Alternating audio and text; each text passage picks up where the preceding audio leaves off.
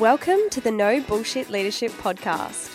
In a world where knowledge has become a commodity, this podcast is designed to give you something more. Access to the experience of a successful CEO who has already walked the path. So join your host, Martin Moore, who will unlock and bring to life your own leadership experiences and accelerate your journey to leadership excellence. Welcome to Moments with Marty, your short, sharp shot of leadership insight to help you stay on track between weekly episodes of No Bullshit Leadership. Well-run businesses can be boring. They don't experience frequent crises and they don't encounter surprises at every turn. Why?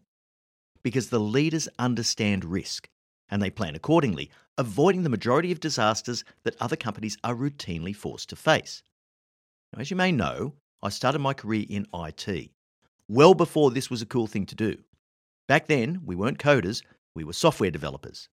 And after originally starting in a technical role, I then became a project manager. Now, my first executive role was as Chief Information Officer in an ASX Top 50 listed mining company. During those formative years of my career, I saw many of the crises that typically hit organisations through their IT systems. Cyber attacks, infrastructure failure, data corruption, project delays, you name it. While all of these are eminently avoidable, they require long-term planning, smart investment, and a commitment to take preventative action, not waiting until something breaks before you even realise that there's a risk exposure. When you're trying to explain a risk to the business, and the business is cash constrained, the first thing that gets cut from the annual budget is the thing that reduces risk. Why? Well, because that may never happen. Everyone ignores the risk and waits for the crisis, then moves swiftly to fix the problem. But waiting for the failure is way more stressful and significantly more expensive than managing a risk proactively. I know it's virtually impossible to preempt all of the permutations and combinations of a potential failure, but it is achievable to identify and mitigate the most significant risks that your company faces. And this is where we need to focus our leadership energy. But we're prone to overlooking one very important fact. Crises can be addictive.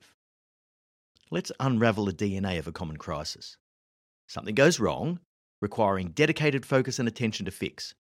People feel important and valued as they spring into action. They work intensively and tirelessly to resolve the issue and get things back to normal. At the end, everyone collapses, exhausted from the relatively short burst of effort, congratulating themselves on a job well done. And we haven't even got to the good bit yet.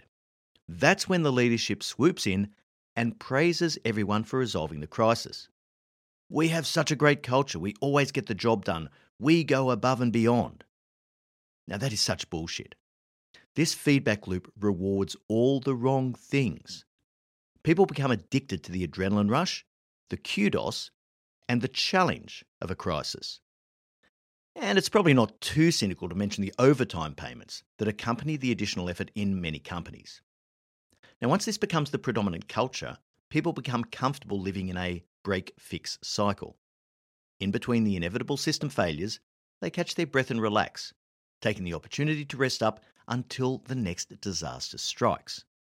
There's never any real focus on eliminating the root cause of these problems, and there's no leadership drive to reduce the risk that something might fail in the first place. This is a bit like covering a melanoma with a Band-Aid. For more depth on this insight, have a listen to episode 167 of the No Bullshit Leadership Podcast, Getting Ahead of the Next Crisis. We'll leave a link in the show notes. I really hope you enjoyed this moment and that it gives you that extra little spark to be a no bullshit leader.